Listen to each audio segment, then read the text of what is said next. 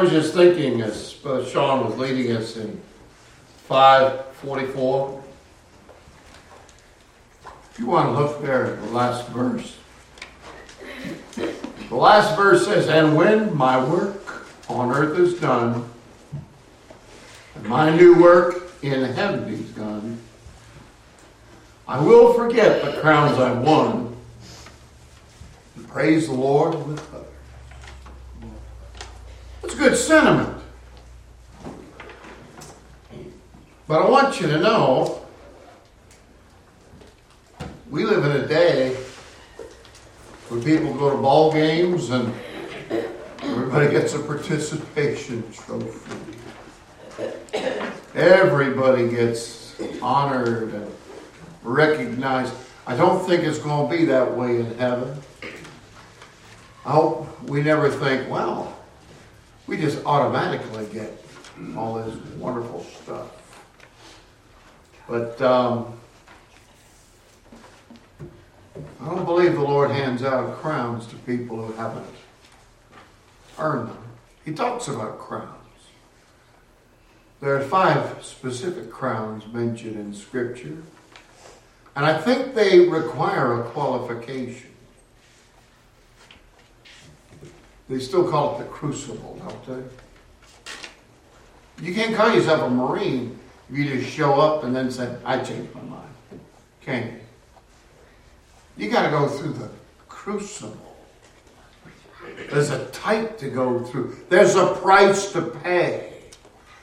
Just like we've been talking about the friends of God. You want to count as the Lord's friend? The Lord said, "You're my friends if you do what I command you." Now, what does that mean if you think of yourself as a Christian, but you don't actually do what Jesus said? Do you qualify as a friend of God? Well, I wanted to say that. Last week I asked who graduated in 1972. And, of course, Brother Crawford and myself. The week before, when I said 71, I said 72 and Brother Den. But I plumb forgot somebody else that graduated in 72.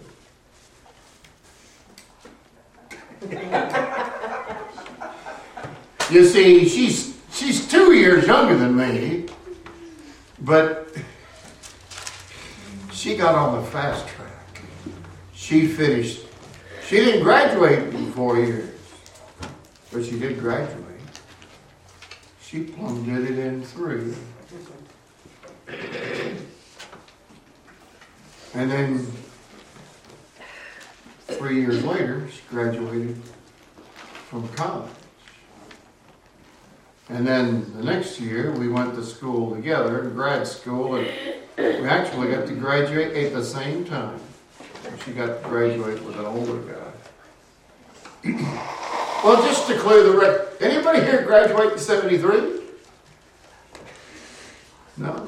Well, I guess I need to just ask that for a while until we get through all it.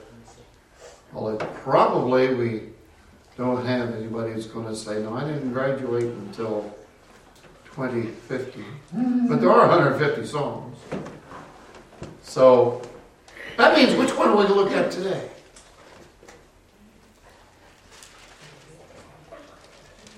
But let's add one to the last one. 73. 73. Yes, yes. That was, that's what we need to look at. What is also distinctive about Psalm 73? That's right. If you have been coming every Sunday afternoon, with the exception of communion and baptism, we've looked at one psalm one Sunday.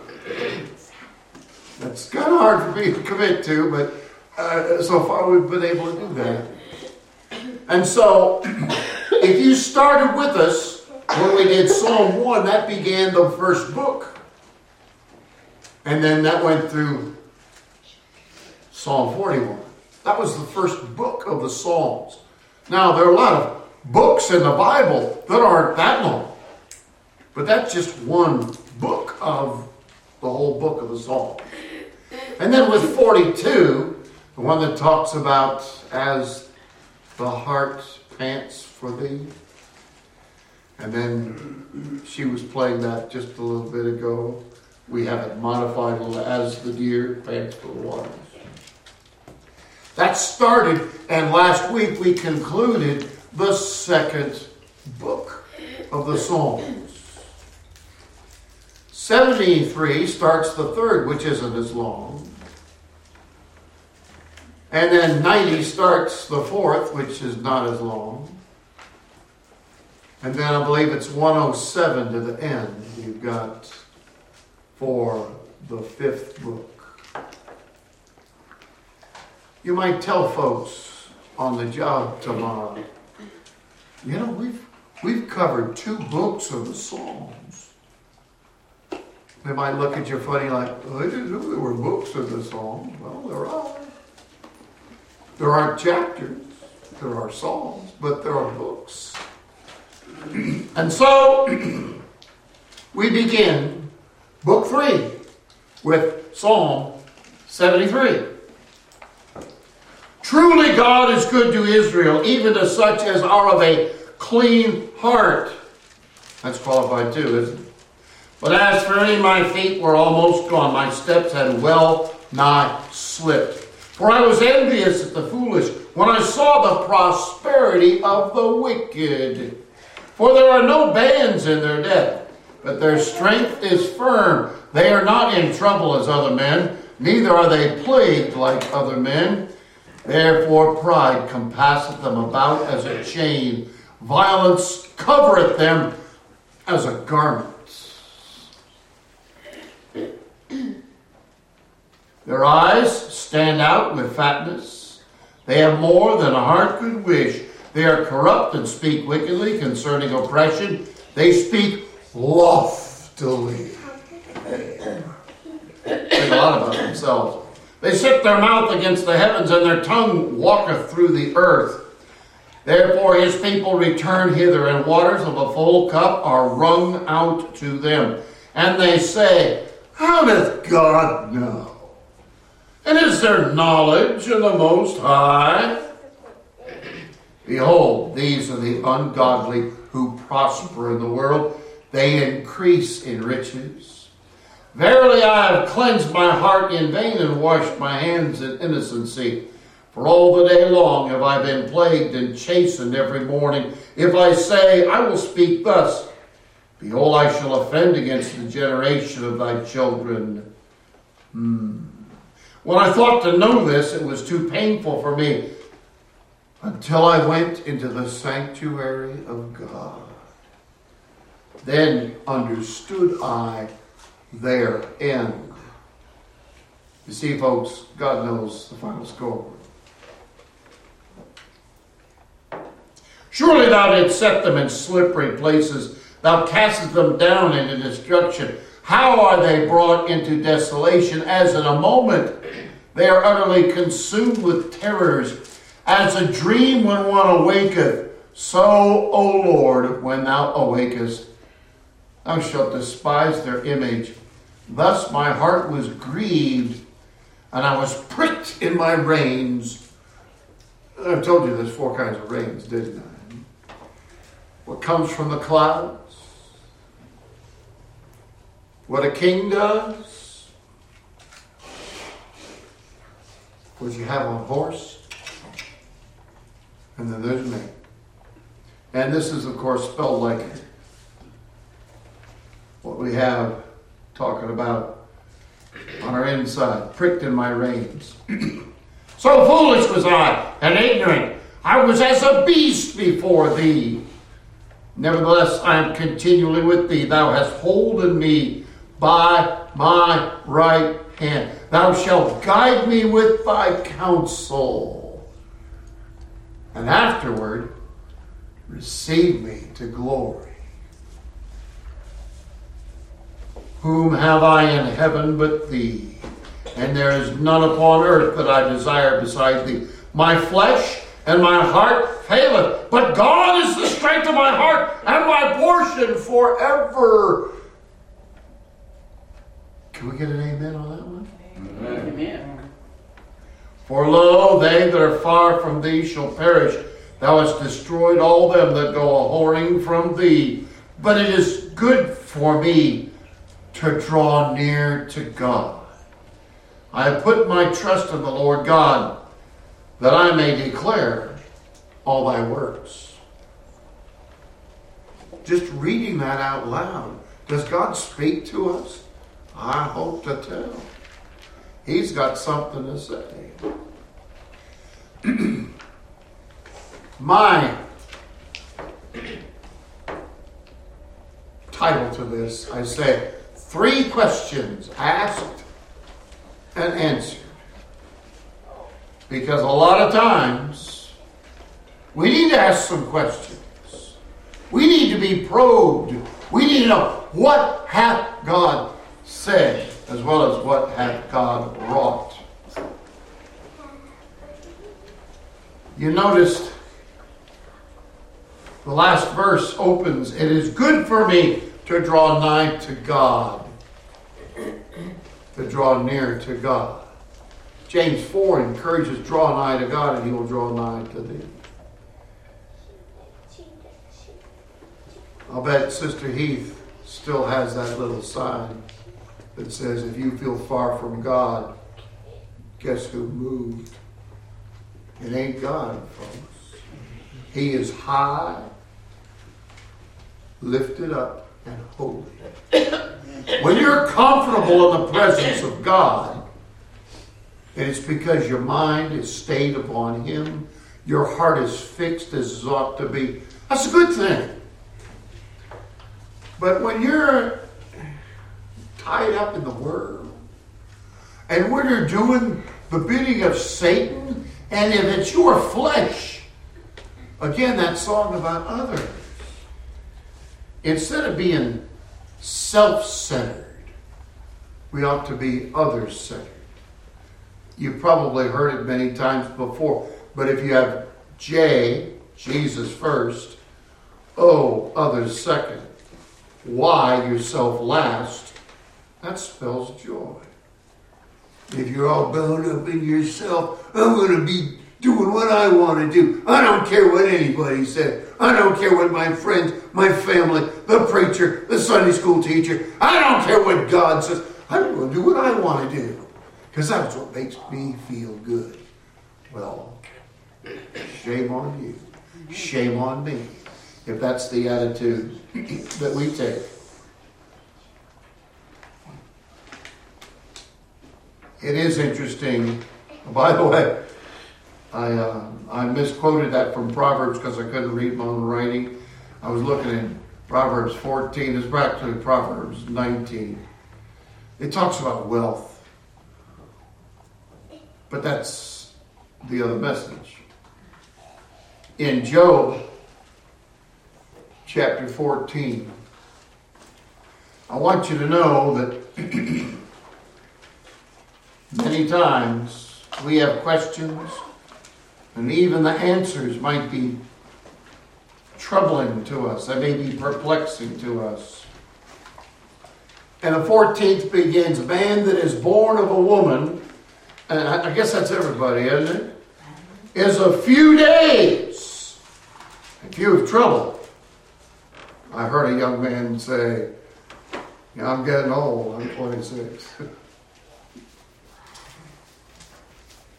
Well, there was a time I thought 26, I was all grown up and all that. I'd like to be 26 again. I'd like to be 46 again. I'd even like to be 66 again. Man that is born of a woman is a few days and full of trouble. I bet you've had some trouble.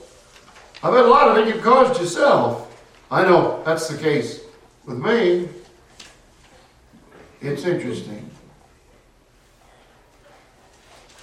And we know so little at present.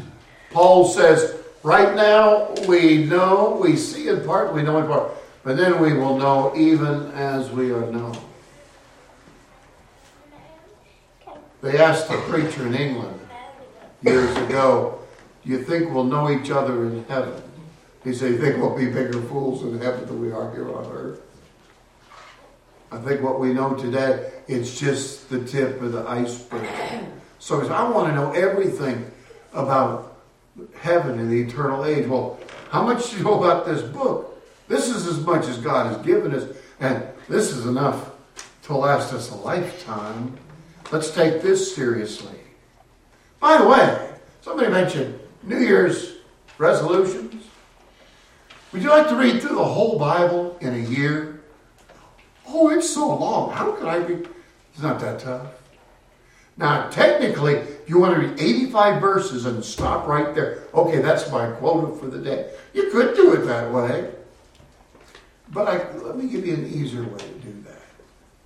If you will read 3 chapters, or Psalms, a day, 5 on Sunday, you get through the Bible in a year. Only a year, if you're consistent. 3 chapters, or Psalms, on any other day, weekday, if you will, 5 on Sunday, you get through it in a year. That tells me if you read more than that, you can get through it in less than. Don't make the minimum the maximum. You want to feed your soul. I rarely come in the house and say, Marcia, what's the least you can feed me today? What's the smallest plate you can get, and the smallest little, just get me a little thimble full of this and a thimble full of that, and that'll get me through. No, you know, by looking at me, I like to have a full plate and I like to clean. So it ought to be that way spiritually now, shouldn't it?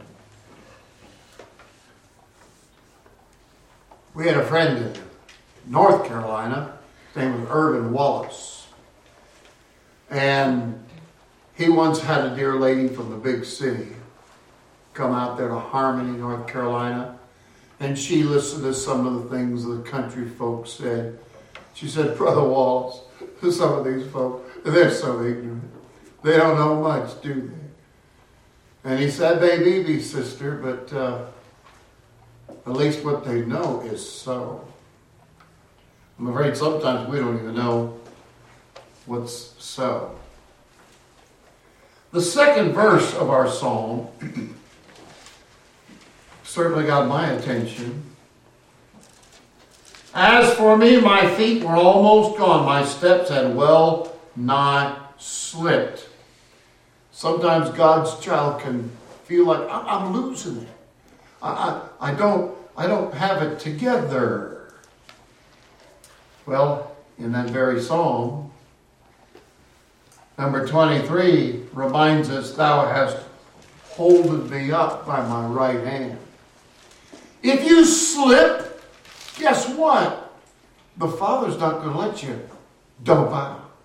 He's not going to let you be ruined, if you will. We already read back in the 37th Psalm, and I believe it's verse 23, if I can read my own writing.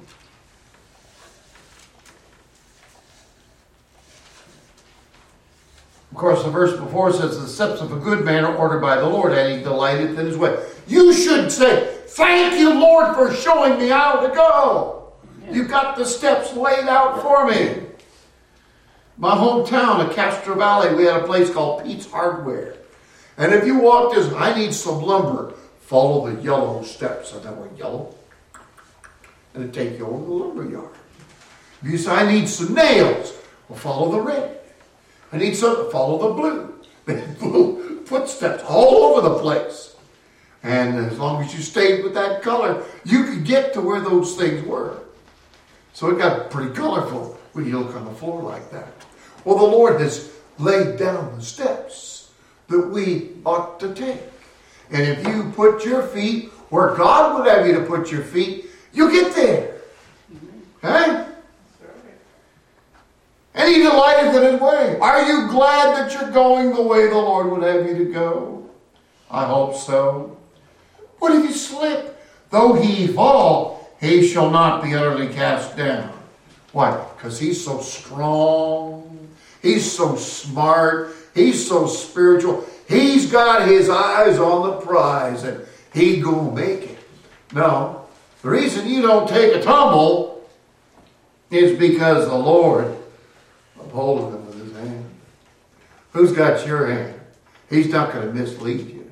He's not going to get you confused, or as some of my students once said, confused. That's important to understand.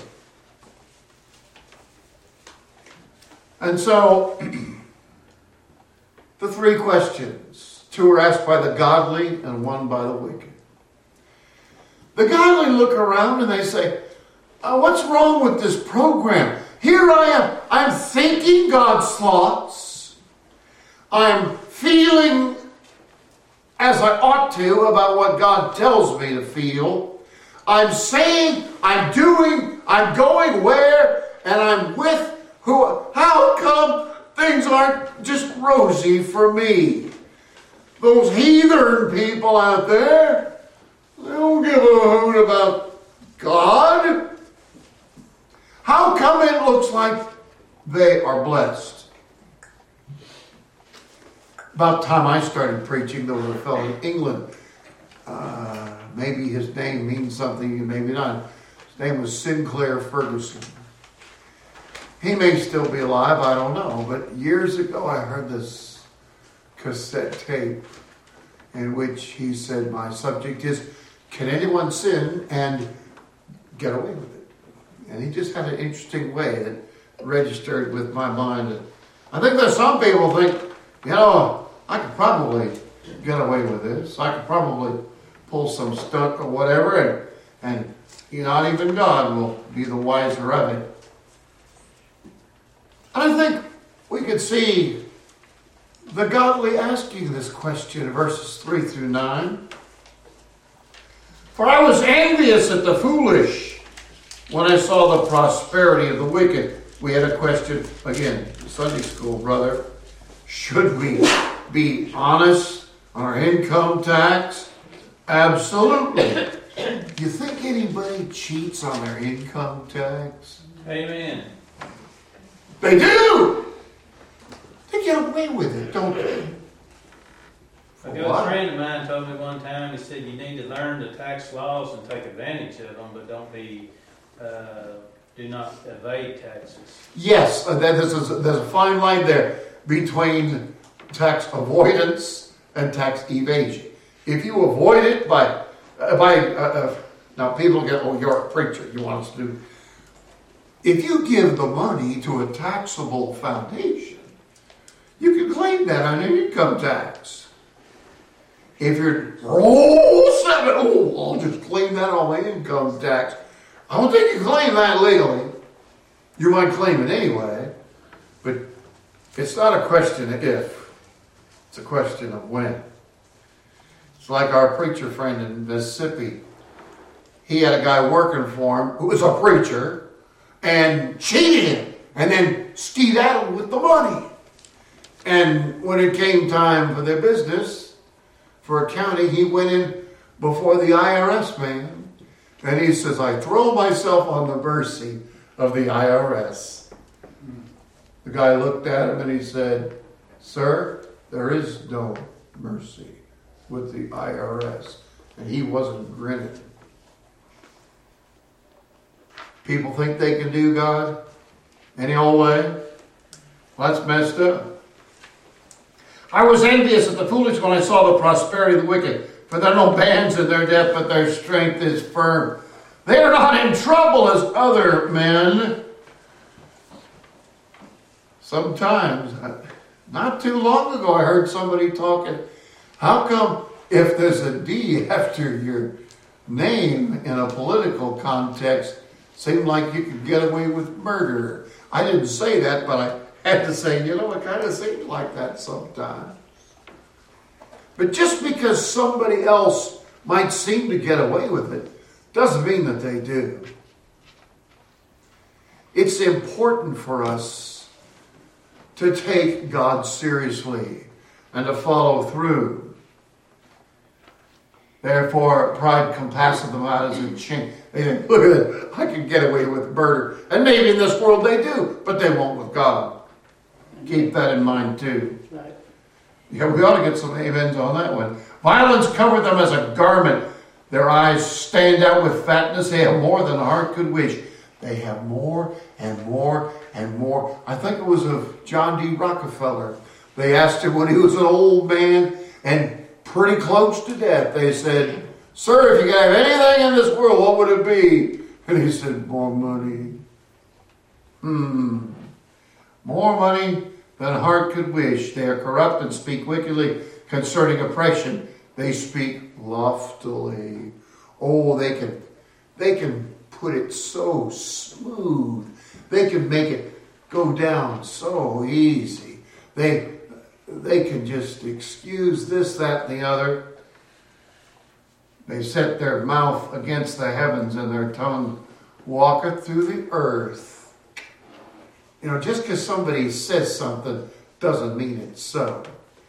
Just like a man told me long ago, just because you write it down on a piece of paper lays still and lets you write anything you want. I could write something in my notes, and well, that's what it says in the notes. Yeah, but who wrote the notes? When it says in God's Word, God wrote this Word. May we take that seriously. Now, this development might disturb, might even plague the righteous.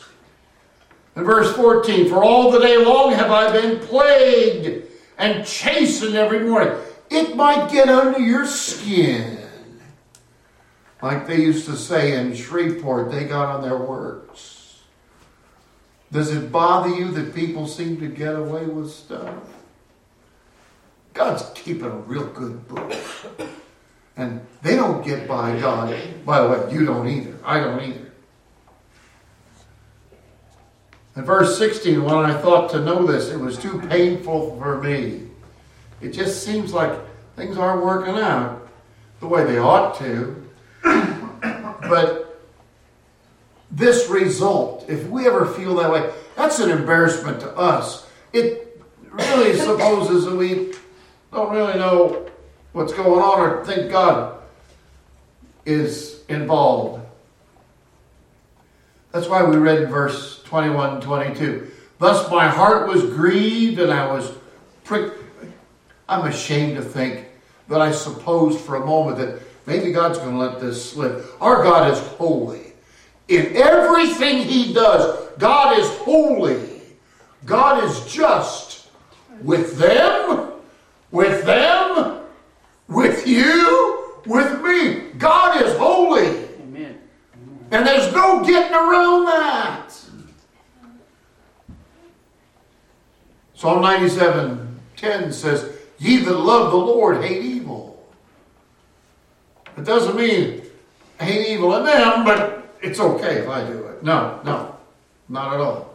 Not at all. And I think we need to remember, it says in Galatians 6, be not deceived, God is not mocked. A person, like Brother Jeff was talking about, the guy talks about, trying to fudge it on your taxes or whatever. You might fool the government. Not long ago, Marcia and I were looking at something that pointed out that Alphonse, better known as Al Capone, he had cops looking the other way. He was pulling all kinds of stunts. He had millions coming in. Graft, extortion, prostitution, drugs, gambling. It was all going on. They had a special task force. They called them the Untouchables. And he never went to prison for murder. He never went to prison for bribery or extortion. You know how they got him? Taxes. Taxes. Don't tell me the IRS is just some mamby-pamby, they'll look the other way. No. There isn't always truth in advertising, but technically, when you hear that commercial, when they say the IRS is the most powerful collection agency in the world, that's true. That's true. At least in our world. Nobody else can come gunning for you like they can. They can do all kinds of stuff. And I'm not anti-IRS. I'm just saying be smart and stay within the law. If you break the law, you're on your own. I'm on my own. We need to know that. But even if you could cheat the IRS, even if you could get away with it, you won't get away with God. Be not deceived. God is not mocked. Whatsoever man sows, that shall he reap. That's a sermon in itself. I won't preach the whole sermon. But it's important to know that. Back in the 2nd Psalm, we find some characters shaking their fist at God and thinking, who's God and what's he going to tell me? But verse 5 of Psalm 2 says, after man has postured, he's shaking his saber at God. He's like, you don't tell me what to do. I'm the captain of my fate. Verse 5 says, then shall he speak to them in his wrath and vex them in his sore displeasure. Sure enough. You know who gets the last word? It's God. God gets the last word. When we stand before God, you get, well, my mother said, Uncle Joe said, well, I had a teacher, I had a preacher, and I just feel like that's not going to cut it, folks. What the Lord has said, that's where it is. That's where we need to be. In verse 12, we're reminded, as well as 18 through 20, surely thou didst set them in slippery places, thou cast them down into destruction. How are they brought into desolation? As in a moment they are utterly consumed with terrors. When thou awakest only, thou shalt despise their image. Don't you think God's a snoozing? Because he's not, it might seem to man. So we talk about the godly. Number one, asking, how come the wicked get away with it? Bottom line, they don't. The wicked dare to ask a question about God as if they could. I remember as a child, somebody said, can God do anything? Well, sure. Could he build a rock too heavy for him to pick up? Oh, I don't know. I don't know. And again, I defer to Brother Orville Heath's wisdom because he pointed out that if you ask the question, what would it be if you had a universe with an irresistible force and an immovable object? What would happen? Oh, ask the philosopher. No, don't ask the philosopher. You see, men sometimes try to paint God into a corner. God's too smart to be painted into a corner. And if you think you got the God by the tail and you've got God all figured out, you have a vastly distorted understanding. And you have an exalted thought about your own mentality. That's why we looked at verse 11. And they said, it says, and they said, how does God know?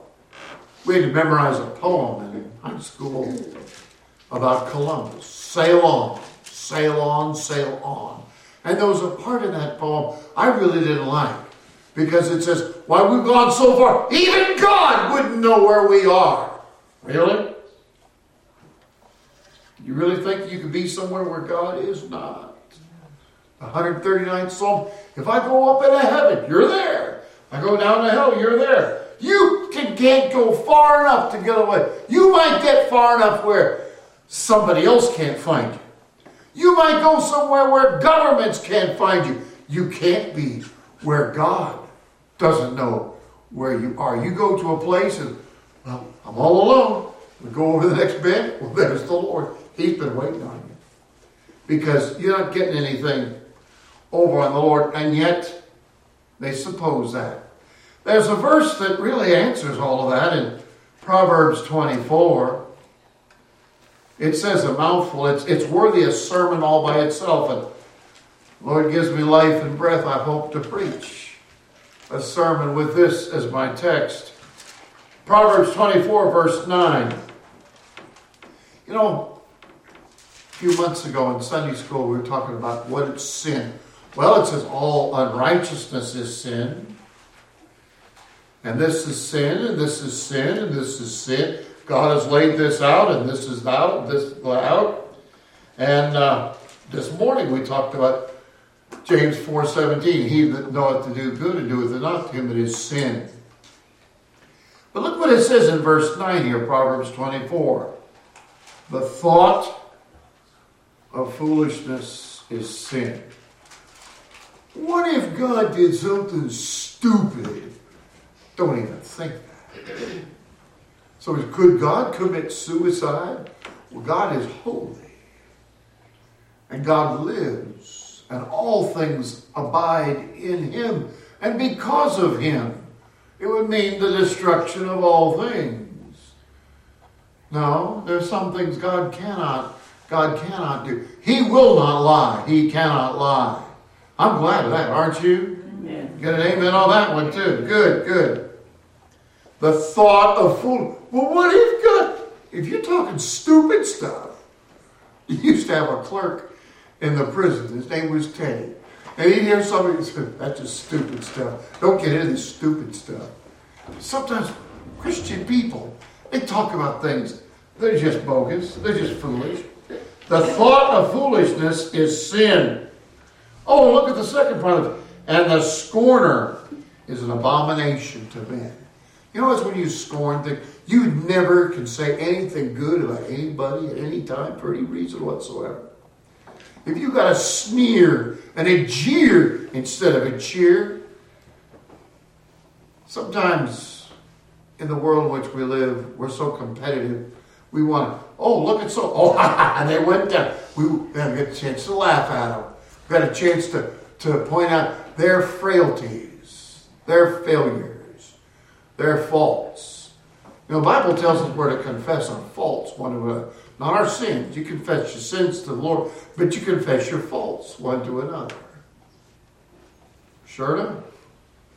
Somebody came to me and says, you got a big belly. And I said, I sure do. I got big feet too. I don't know if that's a fault or not, but that's the way it is. I mean, warts and all. That's to me. So the wicked ask if God is all that we affirm him to be. What did Pharaoh say when Moses said, let my people go, that they may serve me? Did he go, oh, sure, anything you say, Moses? You remember what he said? Exodus 5, verse 2.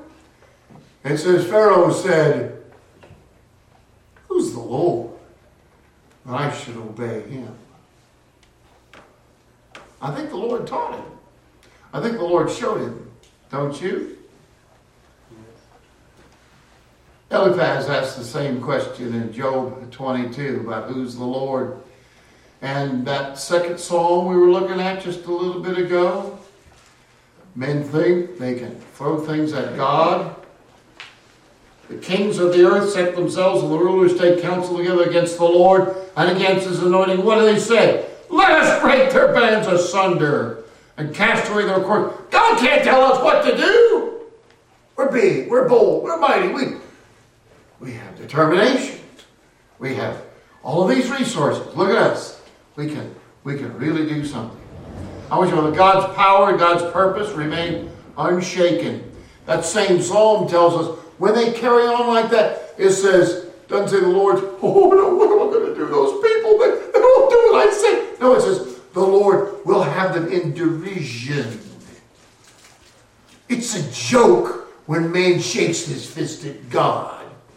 Now, some man might shake his fist at you, and you can't do a thing about it. Somebody said, if you want to know how helpless you are, just try to get your neighbor's dog to shut up when he's barking.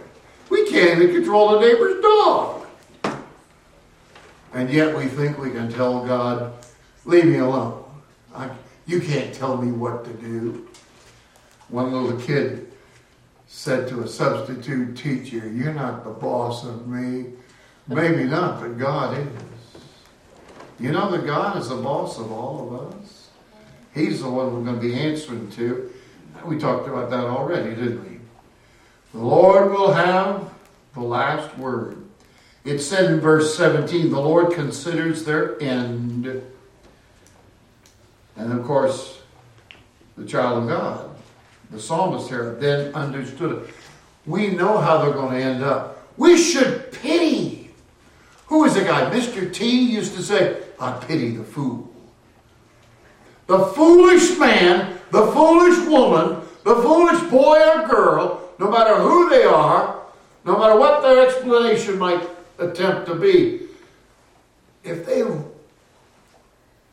shake their fist at God, guess what? We ought to pray for them, that the Lord turn them around. May the Lord have mercy on their soul, because they're cruising for a bruising, folks. They're just asking for it. They don't know how close they are to be cut off, if you will. In Philippians 3:19, Paul speaks about the wicked who do this and do that. And he says, whose end is destruction. They're going to wind up, well, there's a place called hell, but that's not even the last for them. For our Bibles tell us that death and hell are going to be dumped into the lake of fire. And that's forever. We had some fellows come to us in Benton. And right before the service, hey, in this church, do you believe that hell is eternal? I said, that's a good question. I'm going to be preaching on that anyway. In the providence of God, the Lord brought that around to that. So, in the middle of the message, I say, some people ask the question, is hell forever? And I said, well, technically, no. Oh, I had everybody's attention then. And that's because the Bible tells us death and hell are going to be cast into the lake of fire. And that is forever. Those folks didn't come back. I sort of think they had an agenda. They were looking for somebody that could give them a quick fix, a solution. They believed that you go to hell and you burn up, and that's it. Enduring punishment.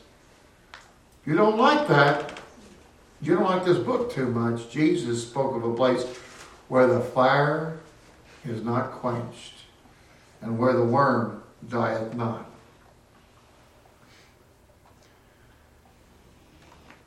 And men set traps, and guess who gets caught? That man himself. The last question. Let's go back to the godly. Let's close on a good note. Verse 25. Whom have I in heaven but thee? Now let's pretend for a moment. Let's pretend there aren't any angels. You got anybody in heaven to plead your cause? Of course you do. But we do have one. But we have more than one. The one that counts the most, of course, is the Lord. And there is none upon earth that I desire beside thee. Yes, God is there, and God is the one to whom we pray, and God is the one who hears and knows and provides. And I heard somebody, well, some of the angels, they departed, they went away with Lucifer, but you know what? 2/3 of them are still on our side, so we're okay. Well, that's true, but I don't think the Lord's ever going to get weak. Oh, I need some of those angels to help me out a little bit. No. But there are these angels. And Scripture speaks to that. In fact, Psalm 91 says that the Lord has his angels to uphold us. And sometimes people quote the scripture, but they don't get it contextually right. And Satan himself, he quoted that scripture in Matthew 4 and also in Luke 4. He says, well, the scriptures, why don't you go up this high place and jump off and see if God keeps your foot from getting banged up? Where it says he'll have his angels to keep charge. Why don't you put that to the test? Now, you're not really supposed to put God to the test and say, I'm going to put myself in a bind and see if God will get me out. You might just have to suffer the consequences. Not because God is not powerful, but God will not be mocked. If you're doing it just try to prove a point, you just might have to suffer the consequences of whatever it is. And the devil quoted that. And what was Jesus' response? He said, thou shalt not tempt the Lord thy God.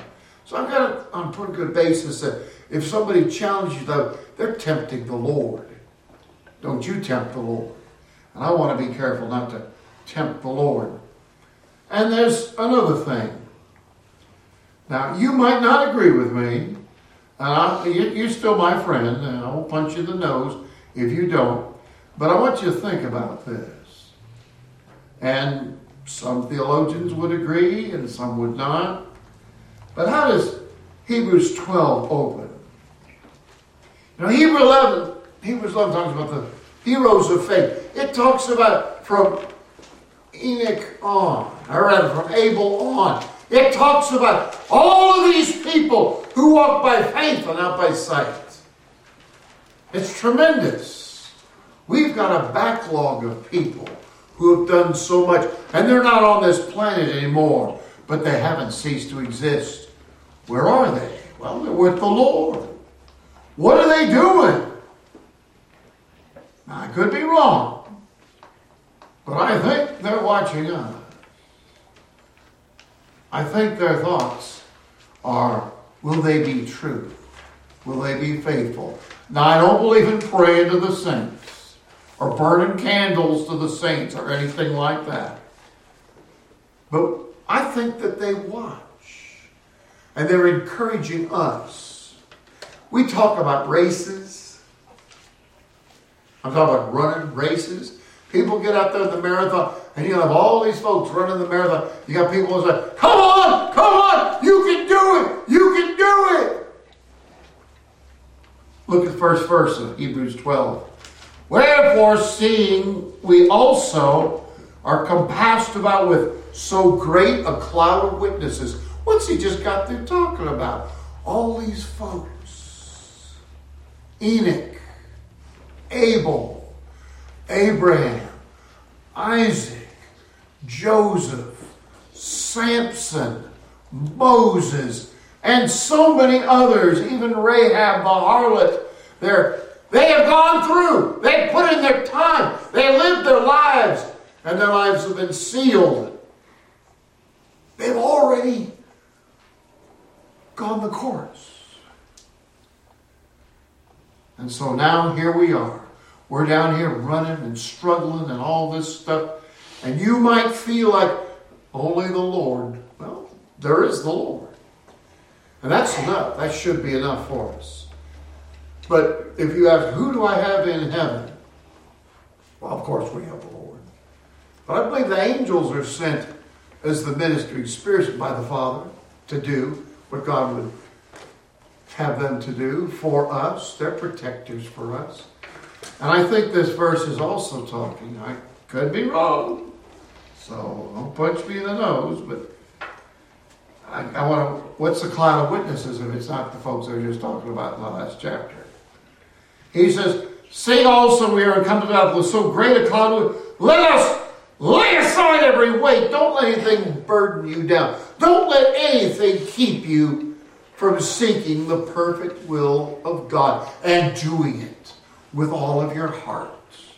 Because there will be discouragers. There is a devil, and he discourages. There is this world that's trying to squeeze you into its mold, and there is the flesh. But we have a lot cheering us on.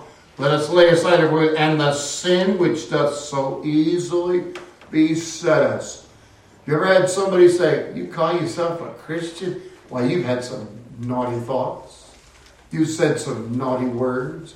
You've had some bad attitudes. Had a dad tell me once my daughter's suffering from an RCA. I thought he was talking about a radio. No, that's a rotten Christian attitude. You ever met somebody with a rotten Christian attitude? I'm a Christian. And I'll knock your block off if you call me otherwise. Well, how's that like Christ? And the sin which does so easily beset us, let us run with patience the race that is set before us. Looks to me kind of like that marathon. We got all these folks that have already gone across the finish line, but they've stopped and turned around and said, come on, you can do this. So whom do we have in heaven besides us? Well, we do. There is someone else on our side. But like I said, even if we didn't have the angels, even if we didn't have that host of righteous ones to encourage us, we have the Lord first and foremost. That's the reason we do things. Not for to be seen of men. I want people to see me. Look what I did. I'm a wonderful guy. Yeah. Look what I've accumulated all these things. I got all these trophies, all these badges, all these accomplishments. Scripture tells us if we have any crowns, we're going to throw them at the feet of the Lord anyway. We're not going to say, I'm going to go to my little corner of glory and sit around, here's my trophy. I got this. Yeah, I'm really somebody. No. Not what it says. Colossians chapter 1, it says the Lord has something. Ollie Gibbs was at a meeting, and Marcia and I heard him say, based on this, with some people, this is Colossians 1 and verse 18, okay? With some people, the Lord is present in their lives. Yeah, I throw God a bone every once in a while, just to remind people I'm a Christian. And with some people, He is predominant. That should be good enough, shouldn't it? No. What's it say in verse 18? He is the head of the body, the church. That's a passage that some of these universal church people, they had kind of fuzzy-wuzzy about. You know who heads this church? You're not looking at it if you're looking up here. I am merely an under shepherd. I'm a Christian just like you. I'm a sheep just like you. But the Lord has blessed me with an opportunity and an obligation to preach His Word. But I'm just as much a sheep as you. I hope you know that. Hope you know that I know I've got feet of clay. And I hope that's why you pray for me, because I could be getting off track. I could be confused. I could be too chicken to say, what is the truth? The truth as it is in Jesus. But Christ is the head of the church.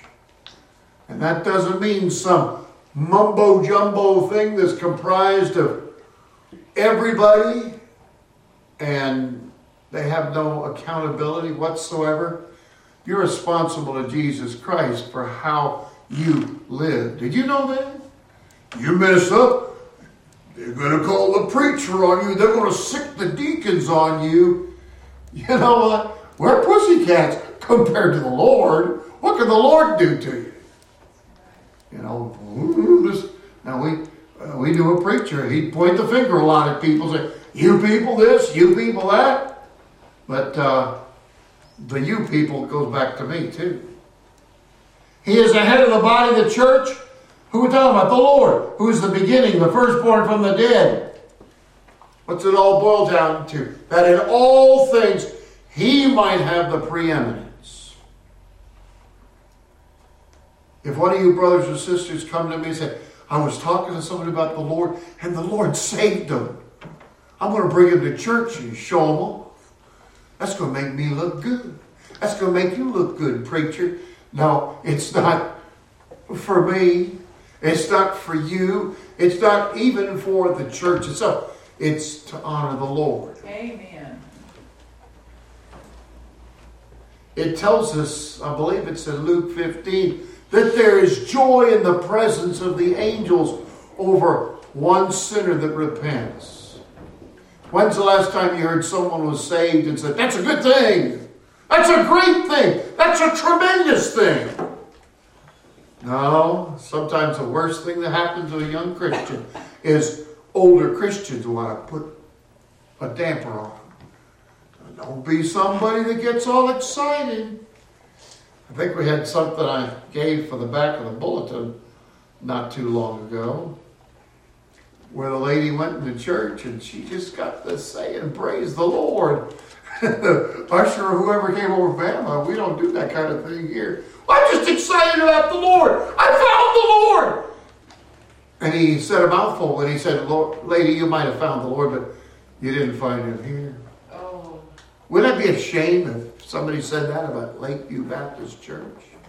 I had to go somewhere else to hear the truth. I had to go somewhere else to be among a people who act like Jesus Christ.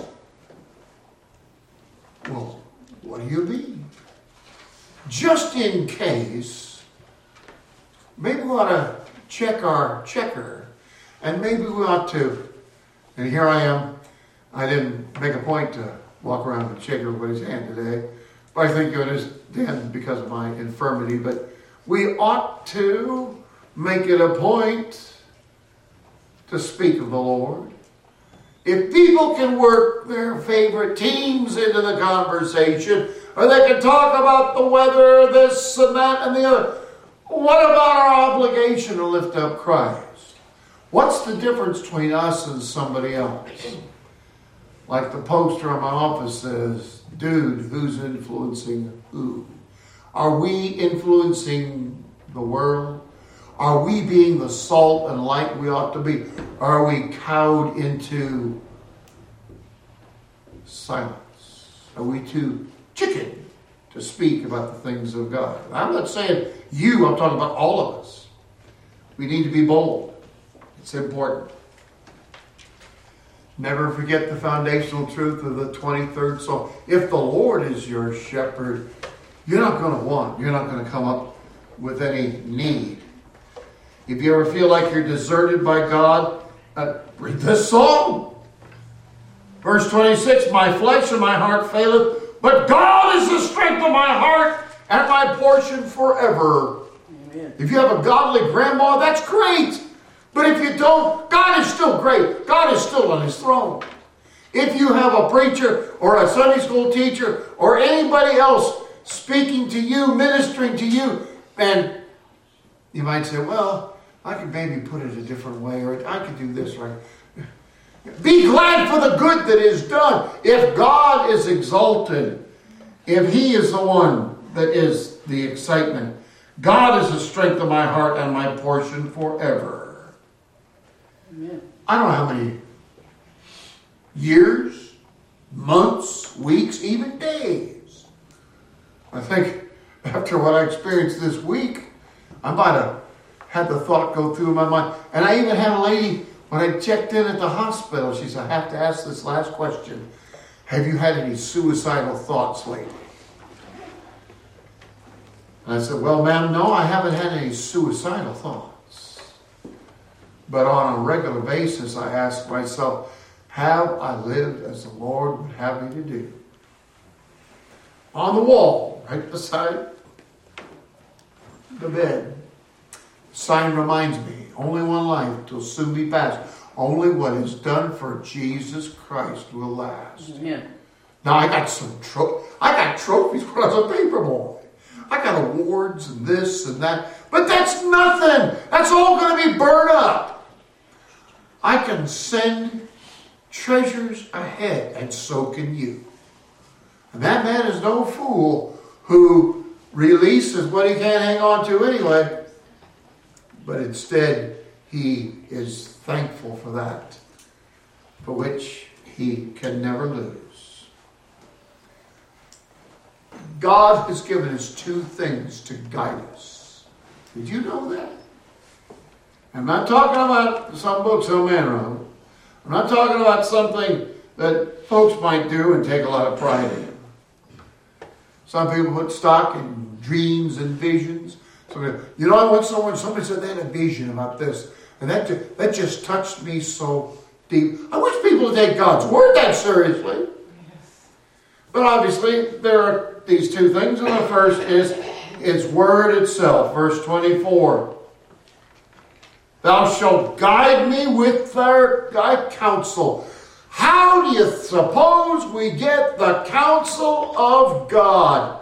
You don't go to Madame Volga and she'll look into her crystal ball. You don't read your astrological chart. Let's see what the stars have to say. No, it's right here. You want to hear God speak? Rebecca was with a group of people once and they said, I wish I could hear God speak with an audible voice. And she said, here's what you do. In the beginning, God created the heavens and the earth. Well, that's just you talking. No, I'm reading it from God's word. You can hear it with your ear, but this is God's word, loud and clear. Yeah. Like one preacher so famously said, my problem is not so much with the scriptures I do not understand. My problem are the ones I understand all too well, and I realize I am inadequate. Do you admit your inadequacies in and of yourself? You should. I do. Because I know that within me, in my flesh, dwelleth no good thing. If I say, if I feel, if I think, if I do anything that is right, it's because of the Lord working in and through me. So, go by his counsel. Where withal shall a young man cleanse his way? The 119th asks. You know how? It's not by being a Boy Scout. It's not by taking this class from a man or something else. By taking heed thereto according to thy word. With my whole heart have I sought thee. Let me not wander from thy commandments.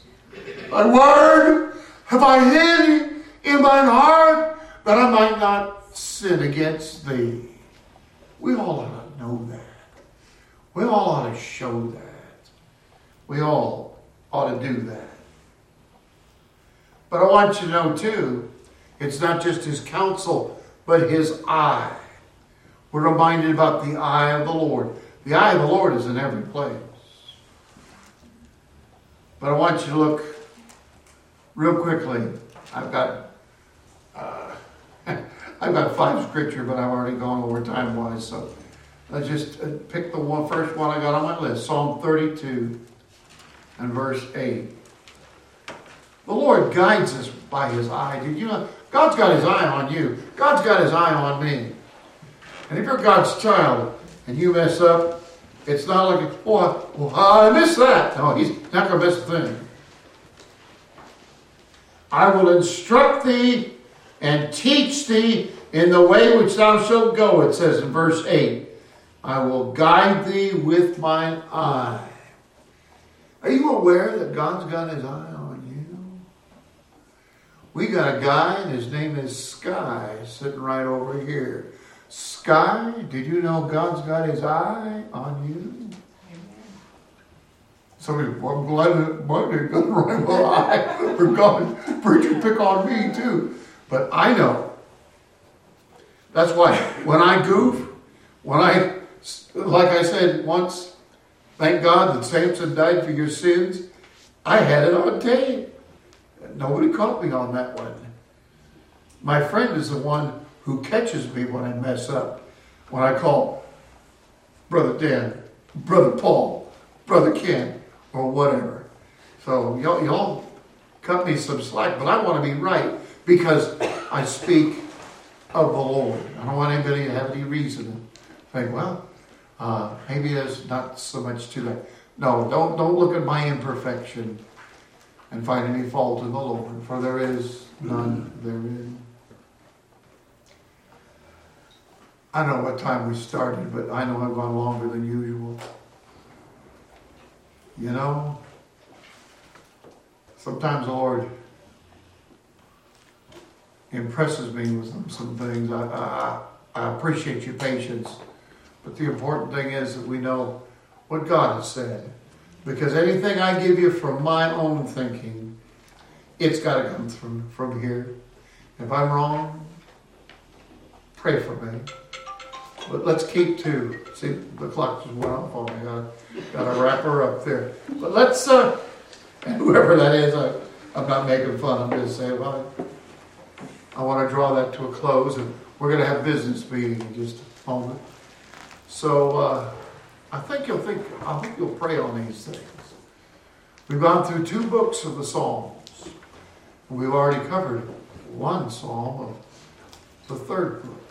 May the Lord make us take it seriously. Let's stand for prayer.